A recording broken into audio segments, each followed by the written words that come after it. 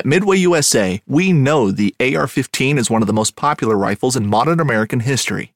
Known for its modularity and widespread use, it's often considered essential to any gun collection. The essential things you need to run an AR-15 are usually always in stock during shortages, things like magazines and 5.56 ammo. Whether you're looking to buy a new AR-15 or buy parts for your modern sporting rifle, log on and for just about everything for the outdoors, shop MidwayUSA.com. Knives, machetes, saws, and shears, multi-tools, shovels, swords, axes, spears, hatchets, and tomahawks. If it cuts, snips, slices, or chops, Midway USA has it. Find great gift ideas in our huge selection of pocket knives and other everyday carry folding knives. Make a statement or create a family legacy with one of our top-of-the-line hunting knives.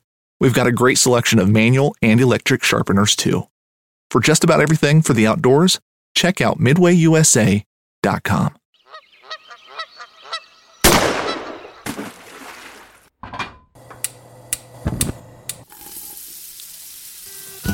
Join Justin Townsend and the Harvesting Nature crew as they explore the world of cooking wild fish and game while sharing recipes, tips, tricks, and lessons learned from their pursuit of wild food. We sure hope you ate before the show, 'cause you're gonna leave hungry. This is the Wild Fish and Game Podcast. Hey everybody, welcome back to Harvesting Nature's Wild Fish and Game Podcast. You got your host here, Justin Townsend, and tonight we got a very special guest. We're going to talk about an awesome project and television show that he's got going on, and we'll get into some food sustainability, some wild food conversation, hunting, fishing, the whole shebang, what we'd like to talk about. But first up, let me run through a bit of news myself. So it's been a couple weeks since we recorded, done a bit of elk scouting in the area. I'm headed up to actually this weekend with AJ, who's coming up from Texas. So excited for that. We're going to do a bit of elk archery, and then next weekend I'm headed down to southeast Colorado to do a bit of antelope hunting to kick off rifle season, and then following that I'm up in Wyoming. So kind of a lot of travel coming up in the next 3-4 weeks, which I'm excited about, because those that know me know that I like to get out and get around. So very much like Mario here too, likes to travel and do the hunting thing too, so it's good. But well, let's see, outside from that, so we are working on the fall issue of the Harvesting Nature magazine, so that should be out here in October, putting the finishing touches on that. Really excited. We've got some small game recipes. We've got some antelope recipes, elk. We've got an elk feature story, some other cool things going on, how to butcher a whole goose, like tons and tons of cool things happening as always in the magazine. So if you haven't already, go subscribe to our electronic magazine, or there's still time to pick up our summer issue or spring issue in print on demand if you like. And then aside from that, we're in the final stages production of our small game blend for our spices and our waterfowl blend. So both those should be coming out here in the next few months. Pretty excited about those. Is always a small batch tested. We like to say chef tested, hunter approved for our spice blends. So definitely a fun testing phase on all various types of meat with that. So look for those. And then also, too, we have a Facebook community page some of you may not know about. It's called Eat More Wild Game. If you go there, that's our page. You can check us out and interact with the majority of our crew there. We're on there chatting, answering questions, asking questions, sharing cool things, but it's a more intimate way to hang out and chat. So, but aside from that, I think that's all I got for updates for me, so I'll go ahead and introduce our guest. Our guest today is the owner and executive producer of Man Eats Wild television series, airing on the Outdoor Channel, where Season 2 just premiered. Congrats on that. He has owned global award-winning restaurants and has over 25 years of outdoor adventure experience. He's been all around the world harvesting food in the most extreme environments, and I'm really excited to chat with him tonight. So please welcome Mario Calpo to the Wild Fish and Game Podcast. Welcome, Mario. Hey, Justin. How are you, mate? Good, man. It's good to have you on. It's a pleasure. I'm really excited. I've been excited to to get on this podcast all week, actually. So we're finally here. That's good. Nice. It's as a chef as well, it's always good when you can find the intersection of hunting and cooking and just get to talk about both with someone who's also equally passionate about it. Yeah, absolutely, man. That's our lives, right? Yep. So if you could you tell us a little bit about yourself and where you're from and how you got into the outdoors? Sure, man. I'm 38. I feel like I'm about 58 because I'm always outside and my body's hurting. But I'm 38 years old. I'm an ex-restaurateur. I say ex because I gave up the restaurant game probably about 10 years ago, where the outdoor lifestyle and wild game and TV series took over. But I also used to be a professional hunting guide and had a lodge in New Zealand where I would take all sorts of people from around the world out on expeditions, hunting small game, large game, waterfowl, everything really. And then after that, that's when the show sort of came about.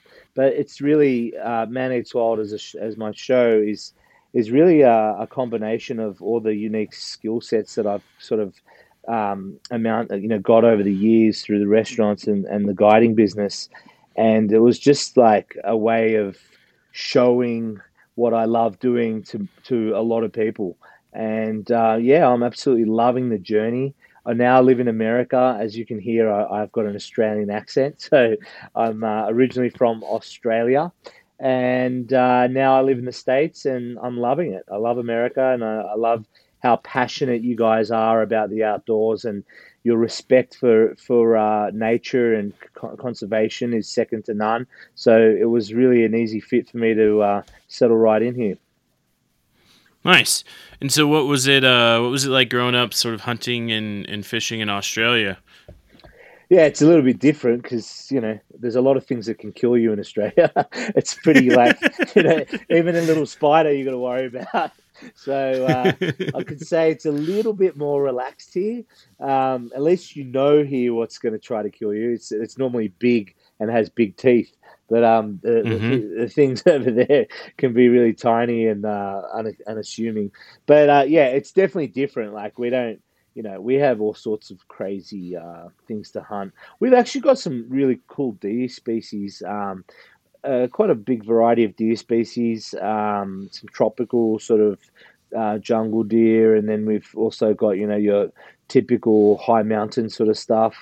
And then of course we have all the crazy things like humongous sharks and crocodiles and things like that. But yeah, it's great. I mean, I'm lucky because I get to travel the whole world, so I really do get to try everything as far as food and harvesting.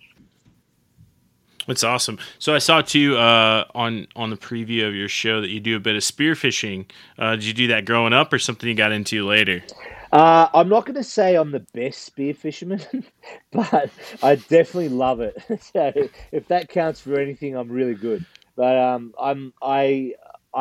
done a bit. Like I've shot some pretty decent sized pelagic species, and I've had a few close calls with sharks and stuff like that. So I'm not 100% comfortable in the water, but I just do it. It's one of those. I feel things, you know what I mean? Like you just go, stop being a little wuss and get in that water. But then, sometimes it's you kind of feel like you're out of your depth. Excuse the pun. Yeah, it's a mental game. I've done it a bit too in my life, and it's like jumping in the water. You're in a whole new environment. Like you're not the apex predator anymore. You're kind of like, you're still top of the food chain, but not the top. That's for sure. You definitely go down a few levels. Like we're just not, humans are so uncoordinated in water. We're not meant to be in there. You know what I mean? We're not built for that. Like putting a fish on land, basically. It's just useless. Yeah. But so you talked about restaurants. What kind of restaurants have you had throughout your time? Yeah, I ran quite a few restaurants as a young man in my early 20s, and opened a few up as well. My most famous one was called the Old Library. I had a really famous chef, Italian celebrity chef there named Danny Russo. Big shout out to Danny. And we had a very good 8-year run at that restaurant, and it was extremely busy, and we were lucky enough to really create some magic as far as food was concerned, and won a whole bunch of awards.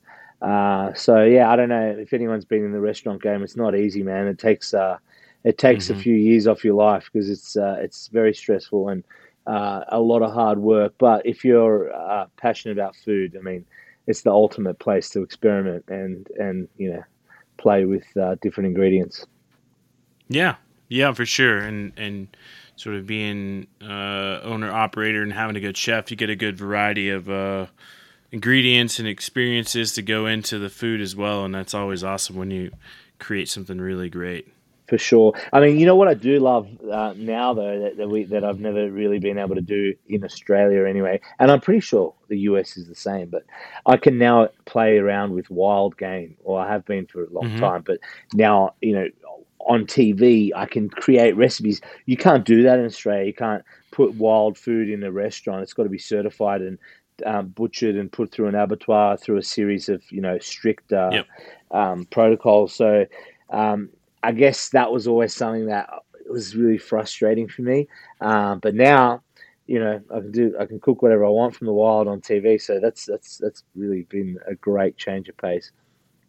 No, that's awesome. And that's, you're spot on with that. Same way here in the States, like everything's got to go through either the state inspectors or the U.S. Department of Agriculture before you can get it out to the restaurants. And it's cool because too, like, I always find that to be the ultimate connection. I grew up hunting and then got into the kitchen in college age, but it's still like going back to my roots and kind of being like, this is the origin of this food. This is where it came from. Like, I think as a chef, it's always something I really, really appreciated as I moved more into the wild food realm and left the restaurant world. And just like, I'm like you, I'm not on TV, but I, get to cook and travel and do all the cool stuff too. Awesome. And I love pulling it all together and then pulling the ingredients and from local spots. And it's so much fun to have that creativity. Yeah. Really from your own hands. For sure, and it's so much more satisfying. Like, anyone can go into a supermarket and pick some ingredients. Like, that's, I'm not talking down onto that, because sometimes I have to do that. But there is something really special about going out with nothing and coming back with a complete grocery list of things that you then cook and share with people that you love, and then a bonus is when you nail it and it's really delicious. It's like the ultimate way to share your hard effort.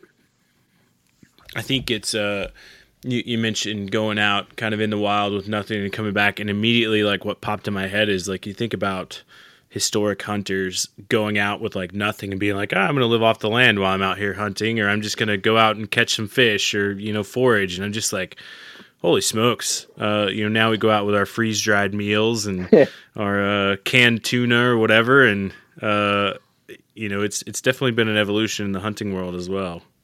Oh, for sure. I've always wondered, like, I can't say I've ever done this. I can honestly say that I have never done this, actually. But I would love to actually test myself like that one day and go, okay, here's the deal. You're going to go out only with your bow, your knife, and your essential survival stuff, and see how long you can go for with just being able to, harvest. Like, I really would love to just, even if it's for like 3 weeks or something, and just go out with nothing and see if, like, I'm sure. You said 3 weeks. I was like, maybe like 4 days. I think like a month or something. But yeah, it'd be a pretty cool experience. Hey, maybe we could make a show like that. There you go. Yeah. It'd be like some of those survival shows, but like for real, and we'd be hunting. I don't think any of them have a hunting aspect of it as much. No, those guys go out naked with like nothing, and then they come back with about 50 pounds lighter and looking homeless. I draw the line there. I'm taking my clothes, Mario. Yeah, I know. I'm with you, man. I think it wouldn't be very good for TV. People be like, I'm just going to turn this off. Yeah. Get the kids inside. Yeah. Oh, that's awesome. So one question that I do like to ask, and I ask this on behalf of Corey, our podcast producer, because it's like one of his favorite questions to ask is, what's something like really cool, really special that you have in your freezer right now that you're looking forward to cooking up soon? Man, you've asked I think I told you earlier, I'm moving. Yeah. So I have nothing in my freezer right this second. But I'm hoping that in a few days from now, because I'm actually about to leave on an elk hunt tomorrow, that I'm going to have a whole elk in my fridge. So Ooh. that could be. I mean, there's nothing better than venison. That's pretty much a staple diet of all hunters. I'm actually a huge fan of cooking seafood, though, and I will answer your question because I just moved from New Zealand, so I'm gonna take a little snapshot of what was in that freezer, and I'll let you know. So I used to love one of my favorite things to do is catching rock lobsters, just because it's so much fun, and I love the fact that you can catch something from the wild that in a restaurant that I sometimes go into with my friends is like $200 for a serving, and I've got like 15 of them in my freezer ready to go. So, ooh, yes, I love that. That to me is like seeing the price tag on something that is available to anyone that's got the skill set or loves doing it is, I think that's special, man. So moving down, you're moving down south, down to. Is it okay if I say where? Because I'm going to give you some. Go for it, man. Yeah, just don't give my exact address away. No. So moving down to Florida, and I told you earlier, like I used to live in the Florida Keys, and you'll appreciate it. So Florida Keys, if you don't know, has a big lobster season. I've been there. I've harvested lobster. Yeah. Oh man, they're so good. I do like the cold water, like Maine lobsters better, but I'm of the exact same mindset as you. Is like when I can go across the street, jump in the water, dive, get a fresh lobster out, like that's basically, what's it cost for a tag? Like $20 maybe, and you can take 6 per day, versus going to a restaurant and paying like upwards of $100 or more for a lobster. Like that's just awesome. That's awesome. Absolutely. I just want to ask you something. Like, so I went. This is really interesting for me, anyway. So you said you prefer the Maine lobsters over those, because what are those? I went on a fishing trip down there, and I had this really cool guy. Became friends with named Dan, and he took me spearfishing, and I found lobsters under the rocks, and they were like these bluey green kind of rock lobsters looking things. Like I don't know what the species are called, but they're very. So there's Florida spiny lobsters or Caribbean spiny lobsters is what they are. Right, they're kind of green, right, or bluey. They have kind of a reddish, purple, bluish hue to them. Yeah, that's the ones. Yeah, I reckon they're more taste. I found them delicious, man. Like, I was really impressed by the flavors of really sweet, beautiful flesh. Not very big though. I mean, the ones I got were like half a pound or something. I don't know, a pound maybe. Yeah. A pound maybe. I don't know. But they're kind of like 12, 14 inches long. And they were so tasty. Oh my God. I ate like 4 of them. I was like, man, these are great. So I do like them. I love the flavor. I do think that they're like chewier than the like the cold water lobsters up in like Maine. I think they're more like, I guess you wouldn't say like supple, but you bite into them and they just kind of give, and they're like really like a tender steak, whereas spiny lobsters are a little more chewy, in my opinion. Right. Yeah. I mean, I've only had the Maine lobsters a couple of times. They're a different thing altogether, right? They've got actually claws, right? Yep. Yeah. Very and cool. I wouldn't think to dive for Maine lobsters. First off, the water's pretty cold, and second, I don't know, they'd probably pinch my finger off if that's possible. Yeah, we'd freeze our asses off. You wouldn't get many out, man. You'd probably get one out and you go, all right, I'm done, guys. Yep. Yeah. I need a heater. But so let's talk a little bit about your show. Sure. So for those that may have never seen it, kind of what's the concept of the show? Like start from the beginning, I guess.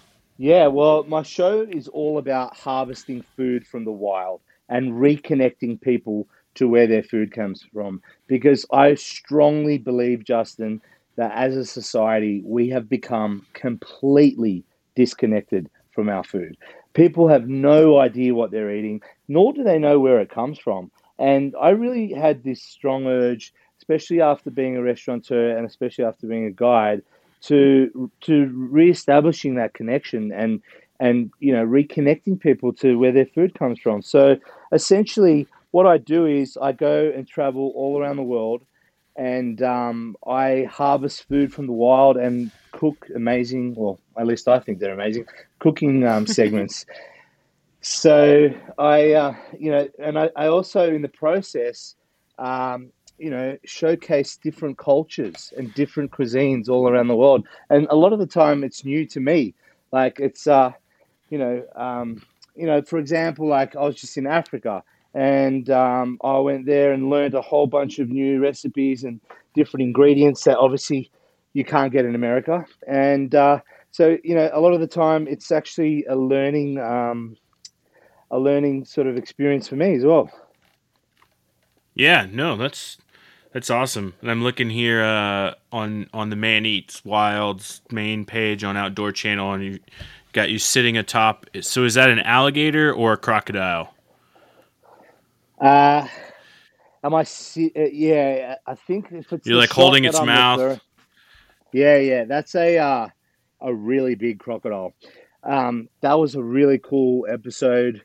I got a phone call from a friend of mine who lived in Zimbabwe, and they had a lot of people being taken by these animals and a lot of people dying. Like, it was really sad. Young kids just going to basically get their drinking water for the day, and cattle and stuff like that. And he sort of said, listen, man, I know you got your show, but I really want to show how bad these things are, like how much of a problem they are in these areas. So we came up with this idea to go and get rid of this this couple of problematic crocodiles, but also teach the locals how to cook them. And Oh, nice. So we're kind of, to me, it's like it's a win-win. You're reducing the numbers of something that's out of control now and problematic.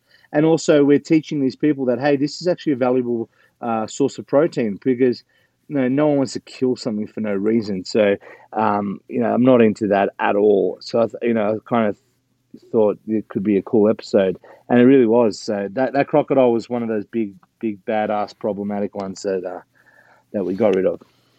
So how did you guys teach them to cook it? Or has this episode aired yet? I'm not giving away a spoiler, am I? No, it aired yesterday, which was the first time. Oh, perfect. And yeah. So, I mean, it's airing all week. We have multiple, the show plays, I think, quite a few times in a week. But I'm sure I can give it away. I don't know when this podcast comes out, but I'll tell you anyway. Probably won't be till next week or the following. So okay, well then we're good. But yeah, so basically harvested a huge croc. It was like 13 foot or something like that, and the tail to me is probably the best part of the animal, and I did a Southeast Asian inspired wok stir fry out of it. Used some beautiful Asian sort of sauces and marinades, had chili in there and cumin and, rice wine vinegar, soya sauce, seasoned the hell out of it, and gave it a stir fry sort of flavor with sesame oil and a really hot wok, and just cooked it over flame. It was really tasty. It was pretty spicy, but the Africans were like, whoa. we've never really, I know I thought like African food was, spicy. But, Yeah, spicy. right? I guess it depends on where you're at. Yeah. Well, in Zimbabwe, it's not because I almost like their mouths almost like hit the top of their heads, man. Yeah. That's awesome. I went out. What was it? 2 years ago, 2020. I drew alligator tags down in Florida and went out and had a pretty rough week and ended up coming up without any alligator. And then one of my good buddies, Adam Steele, he helps out with some of our butchering camps and stuff like that. But he runs like a processing place just north of Orlando, and he had some alligator meat and basically gave me like a sympathy package of alligator meat. And I brought it back and cooked it up. And I don't know the nuanced differences between crocodile and alligator, but I made a pretty delicious like paella with it. Nice. Which came out really well, and I took some Key West pink shrimp and tried to go as Florida as I could, just like using all that hub of ingredients. But man, it's such a good meat, and I think I think it's something people will get a little intimidated by, and I don't think that they should. No, not at all. It's delicious, man. I think it's great. Mm-hmm. It's people eat chicken all the time, right? And it's no stronger, in my opinion, and I hate to be the cliche guy comparing to chicken, but, it's something that people know. So it's kind of like you kind of get caught in that. But it really is not, it's not gamey. I think texturally, it's, if you cook it right, it's reasonably tender. It's not super tough. I think there's a lot you can do with it. I totally, the southern states, they love it down there, right? Yep. Yeah, it's a big thing. Like, I went to college in Louisiana, and it, fried alligator tails like everywhere. But even once you start to sort of like scope beyond that, like even it's like chicken. It's got dark meat, it's got light meat, and like even the dark meat's good. You have to use it prepare it a little different, just like you would anything else. But yeah, man, it's a fun food for sure. Oh, for sure, man. I love it. I did learn something that was very interesting. I'm going to tell everyone, not just in case they have any ideas, but a crocodile's liver, if consumed, can be deadly. And if you dry it out and eat it, it's extremely deadly. Like I'm talking, really? Yeah, man. I'm talking like a pinch of salt. That would kill 10 men. It's that strong. What? Yeah, because when we were there, I killed this big crocodile, and this guy came out of nowhere, like this like ranger or something, and we obviously had permits and we went through the whole, it was all legal, but this guy came out and he's like, I'm the officer of this area. We heard you, trying to hunt crocodile. And we were forced to disregard the liver because locals that had like issues with each other were known to like poison each other, and it was a thing. Like, you know what I mean? Like they were really strict about it. Wow, that's crazy. Yeah. Are you reading on it now? Yeah, I'm. Huh. I don't want to give anyone any ideas out there. Yeah, no. But yeah, just from a safety perspective, like a lot of people like liver, like it's an offal, it's an internal part that people like to eat. So just and I think it's got something to do with the amount of like stuff they eat. There's like some kind of I don't know exactly, so I don't want to be quoted on it, but there's a chemical that builds up over time and becomes so potent in specifically, crocodiles that it's highly toxic and deadly. Huh. Yeah, I was looking at some crocodile bile. I don't know. Well, I'm going to have to dig into this more. I'm curious now. Yeah, that's what I was told by the locals. So unless they were making a big joke about it and I was the fool. But I'm pretty sure that they were legit. No, I'm curious now. That's interesting. Yeah. Either way, like either way, if it's not and people fully believe it, or whatever, either way, it's like, wow, that's a pretty cool piece of culture. Yeah. Fishing like a local isn't just about catching fish. It's about connecting with the environment and the people who call it home. It's about hearing the stories and traditions that have been passed down for generations and sharing unforgettable moments with the people you meet along the way. Fishing like a local is having an experience that stays with you forever. And with Fishing Booker, you can experience it too, no matter where you are. Discover your next adventure on Fishing Booker. Hunting boots are a critical component of any successful hunt. Whether walking a short distance to your blind or trudging miles through rugged terrain, your feet are carrying the load. Without the right boots, you could give up early and lose out on that trophy just over the ridge. At Midway USA, we make selecting boots for your next hunt easier. With just a few clicks of a mouse, you can decide on what's important, like waterproofing, insulation, size, width, and savings. For just about everything for shooting, hunting, and the outdoors, check out MidwayUSA.com. So what are some other places that you visited that you really enjoyed? On that trip, I was lucky enough, I should say, to go to Namibia, and I hunted in the Namibian desert, which was really cool, and which I had really hard access, so I actually got a hot air balloon and got dropped off in the middle of the Namib desert to hunt oryx. That was seriously cool. Did some stuff in the Seychelles, which was amazing. Anyone out there that loves fly fishing or saltwater fly fishing, I can highly recommend the Seychelles, particularly a place called Alphonse Island. That was where's that at? It's in the Seychelles, so it's off the coast of South Africa. Okay, about got it. 3-hour flight off the coast of South Africa, in the middle of the Indian Ocean. It's a tiny little dot. It's it's really seriously small, but it has, like, you could be the worst fisherman on the planet. In fact, you could even not even fish before, and you're going to catch like crazy fish. Like, it's that. The ecosystem is just thriving there, man. It's really untouched. I was lucky enough to catch sailfish on a fly rod. I call it like a 4-foot giant trevally, permit, milkfish, bonefish. I caught this humongous ruby snapper, which probably was, I'm going to say it was the best eating fish I've ever had in my life. Ooh. Yeah. Atlas fish, they call them, but I think the technical name is ruby snapper. You're looking it up.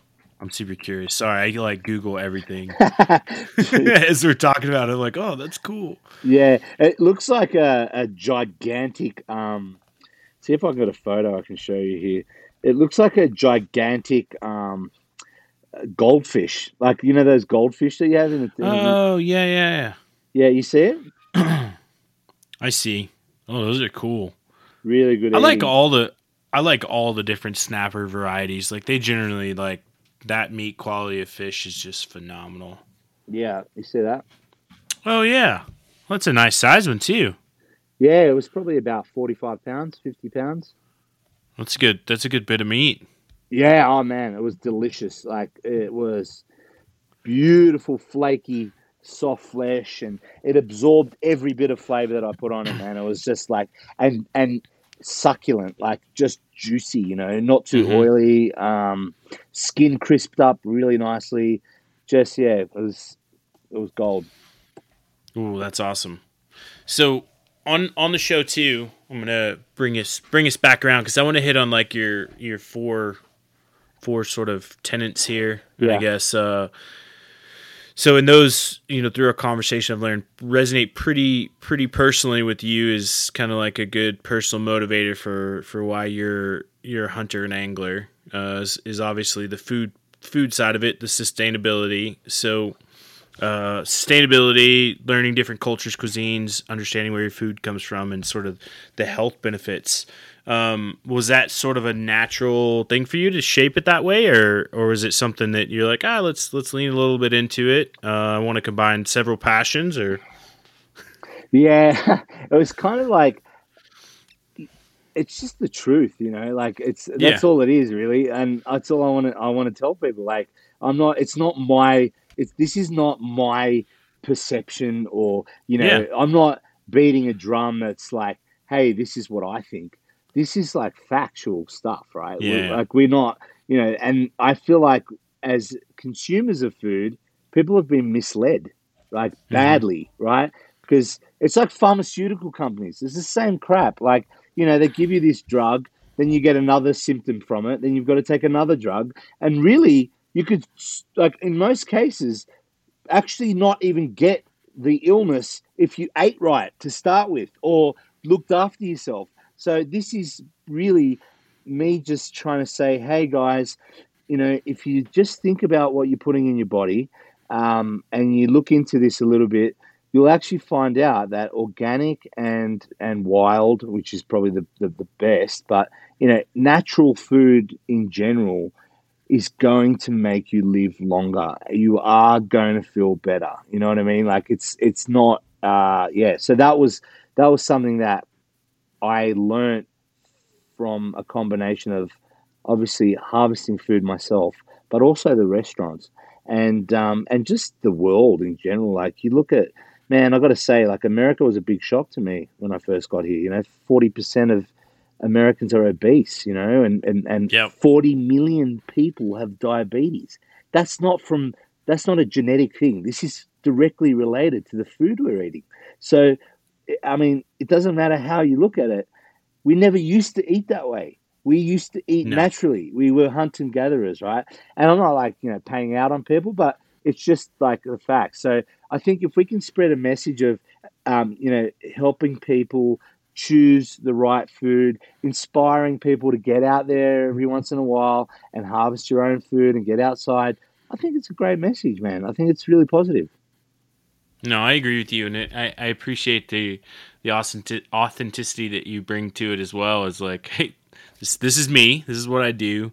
But also, like, I agree with you 100%, and I think that's been a big mission for us from the beginning. Is like that education and inspiration piece. Like, let's teach people how to take something they get from the wild and turn it into food, so that they create a passion for it, and then in turn, hunting and fishing and foraging and the other outdoor activities, like those are active things. Like those are things our body is designed to do, is to go out there and acquire things. And so when you're doing that, you're like, oh, well, I want to be a better hunter. Maybe I need to go a little further into the woods. Maybe I need to hike up that mountain. Maybe I need to go find that remote stream and harvest the fish. Like, I think I agree with you. That's the positivity in it, is like, it's twofold. People eat good food and people do good things with their bodies. Like, that's it, man. That's you can't put it any simpler or direct. Like that's exactly what we are meant to be doing as humans. Yeah, I like it. Yeah, and it's what the other thing I'll say as well is, people don't think, oh, well, like I can't go to the supermarket, like I can't go out hunting every day to get food. But what they don't actually like, what's really like one thing I find, I just feel like saying to people, hey man, you don't get it. Like one elk or one deer is so much food. Like you couldn't eat that by yourself in 6 months. Like it takes months to eat a whole beast. You know what I mean? Like so, you don't even have to. Like let's just say you shot 1 or 2 pigs, a deer, and went fishing, half a dozen times, like, relatively decent sized fish. That would be enough food probably to feed you for like 6 months, maybe more. You know what I mean? So, and then, say you had a veggie patch at home, or you found a good organic, farmer's market in your house. That's it. You're good to go. And like, that would be enough. If you supplement with supermarket food as well a little bit, because I know it's hard to be out there all the time, but that would severely increase your health and make you live a much cleaner lifestyle. Yeah, no, I agree with you on that. And I think back in, what was it, 2011, I did a little bit of a cost analysis on like the hunting versus buying food. And this has been a very like controversial article for us like over the past decade, which is fine, but I like the conversation that it drives. And there's some questionable analytics on my part, but cuz obviously if you're going to get into hunting, you have to spend a good amount, right, to get into it. So if you take that factor out and you look at like, pound for pound, like the cost of a tag versus the cost of buying meat in the store, like it even outweighs it. So like from an economic standpoint, like there's benefits to it as well. But no, I agree with you. And I think too, I mention it frequently here. First off, like one, eat what makes you happy. Hopefully that's wild game and wild food. But two, like it's okay to supplement, wild food with domestic or homegrown or whatever. But it's like, try to know the farmer, know the source, like learn more about your local food system versus just like buying mass produced food, which is not great. I totally agree with you, Justin. I had this theory. Well, it's not a theory, but it's pretty much factual. Like if we all ate within 100 miles of our house, we would abolish a lot of world problems. A lot. We would really make a huge dent in the carbon footprint of transportation of food. And, like it's crazy. Like when I realized, when I lived in New Zealand, this is when I really realized it. A friend of mine was a fishmonger, right? And he had commercial fishing boats. And, we used to wonder why we could never find the fish that he was catching in the shops. I'm like, what do you mean? Well, why can't we buy yellowtail kingfish, right? You guys call amberjack, which like there's heaps of them, and they're abundant. And he's like, oh no, they all get shipped to China. And I'm like, what do you mean? And he's like, yeah, well, and so do all our lobsters and our crayfish and our abalone and that's like, I find that not that I have anything like. Don't get me wrong, I'm not having a go at China specifically. It happens all over the world, but this is just an example. And what I was, gobsmacked by this, that we're literally raping the earth in one area, like huge fishery. There's 2 billion people in China, and a tiny little country like New Zealand, and it's just getting smashed. And longliners and all this other stuff, and all this stuff's going across the other side of the world. So, I mean, how long can we sustain that for as a planet? You've got 7 billion people. Like, it's not a factory that just keeps pumping out products. This is Mother Nature, man. So eventually it's going to get to a point where, I think it's already getting to that point. So that's another really valuable message to get across to people is, we should be trying to look at locally sourcing all our food and especially organic matter. And I think, too, looking at it from a seasonal standpoint as well, and I think that plays into that 100-mile radius, too, is like you can't grow everything all year, right? So sometimes it's like, all right, well, maybe I'll do without apples because my apples aren't fresh. Maybe I'll do without tomatoes because tomatoes aren't fresh. Or maybe I'll eat canned tomatoes that, I made in the summer. Like, there's definitely, I give a lot of respect to folks that lived before we had like a mass food system, because you had to have a little bit of forethought, right? You had to think about it like, all right, we're going to harvest our garden this month, and everything that we don't eat in the next week's got to get canned, and that's going to take us another 2 weeks. Like, yeah, you're right. Totally.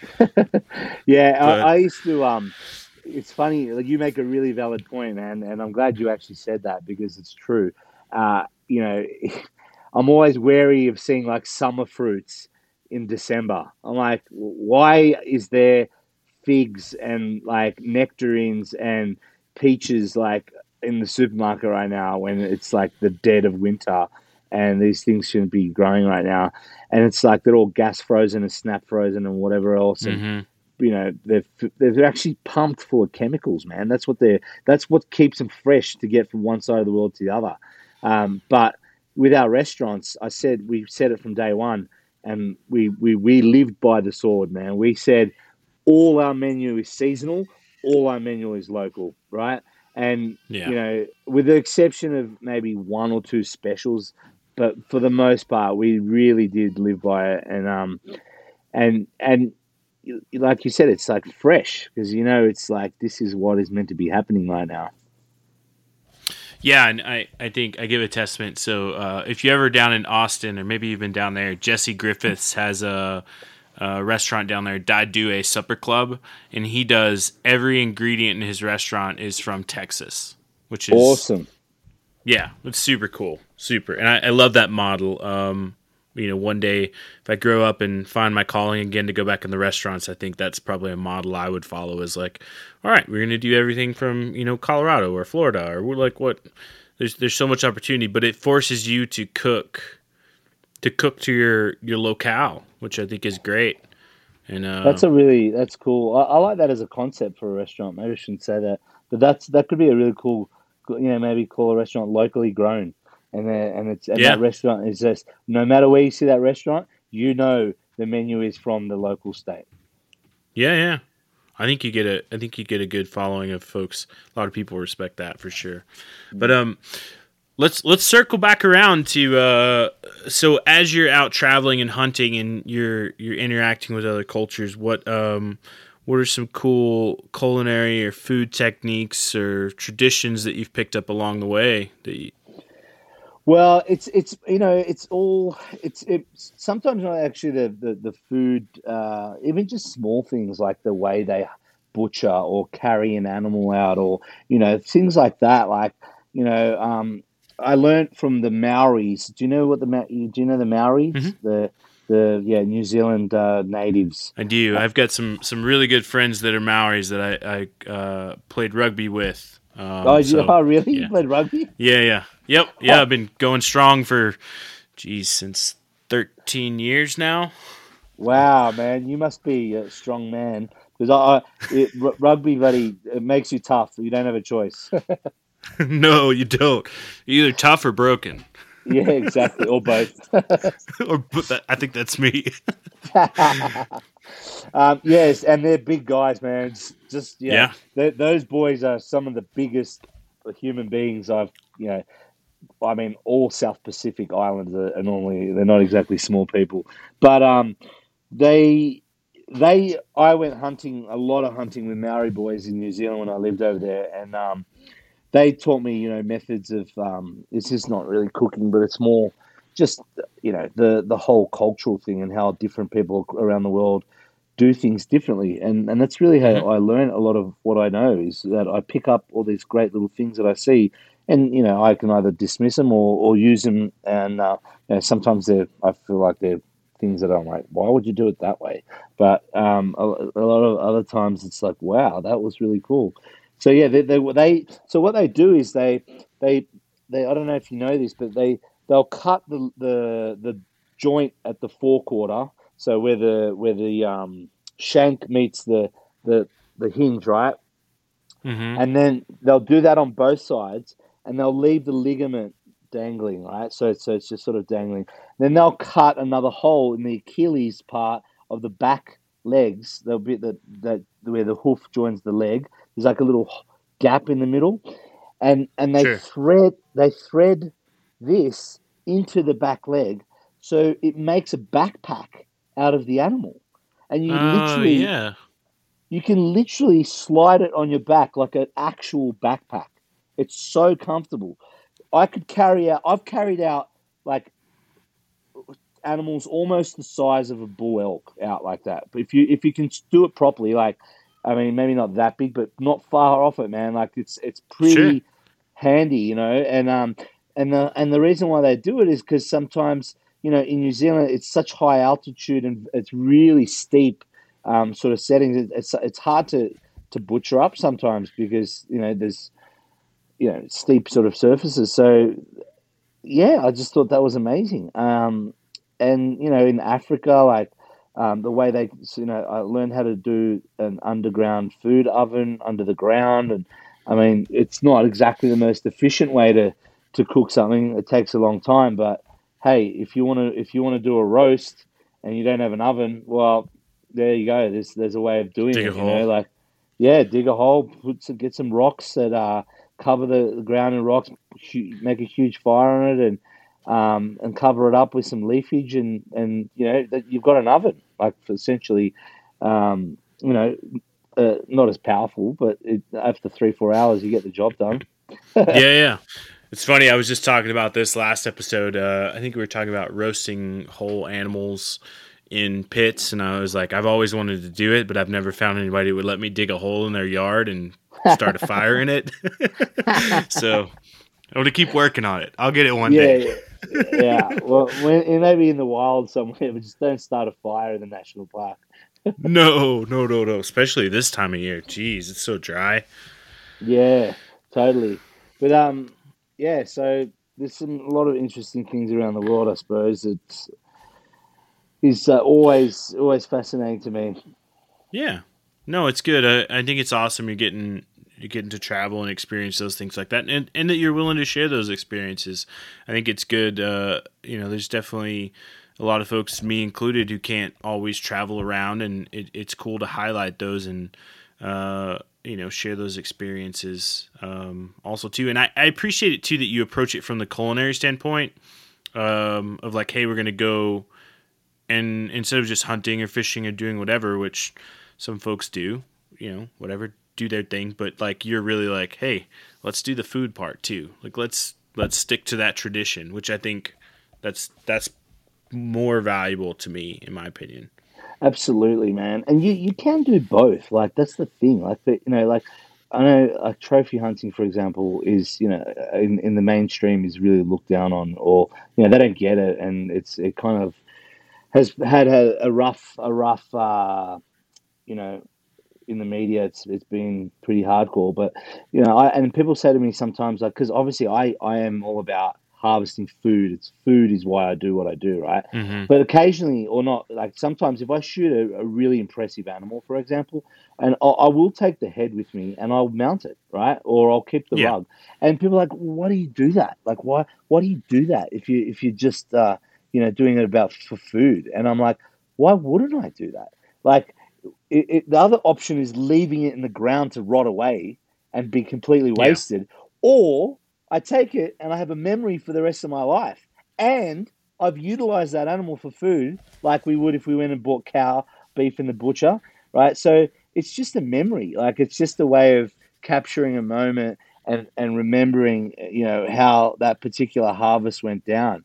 So I still think you can go out and have fun harvesting and doing your thing and utilize the animal that you've taken 100% for food. No, I'm with you on that, and like I'm totally. I think I'm 100% okay with the way you do it. I mean, it's the same way with me. Like, if you look behind me, look. Yeah, I saw the there's my antelope. Yeah.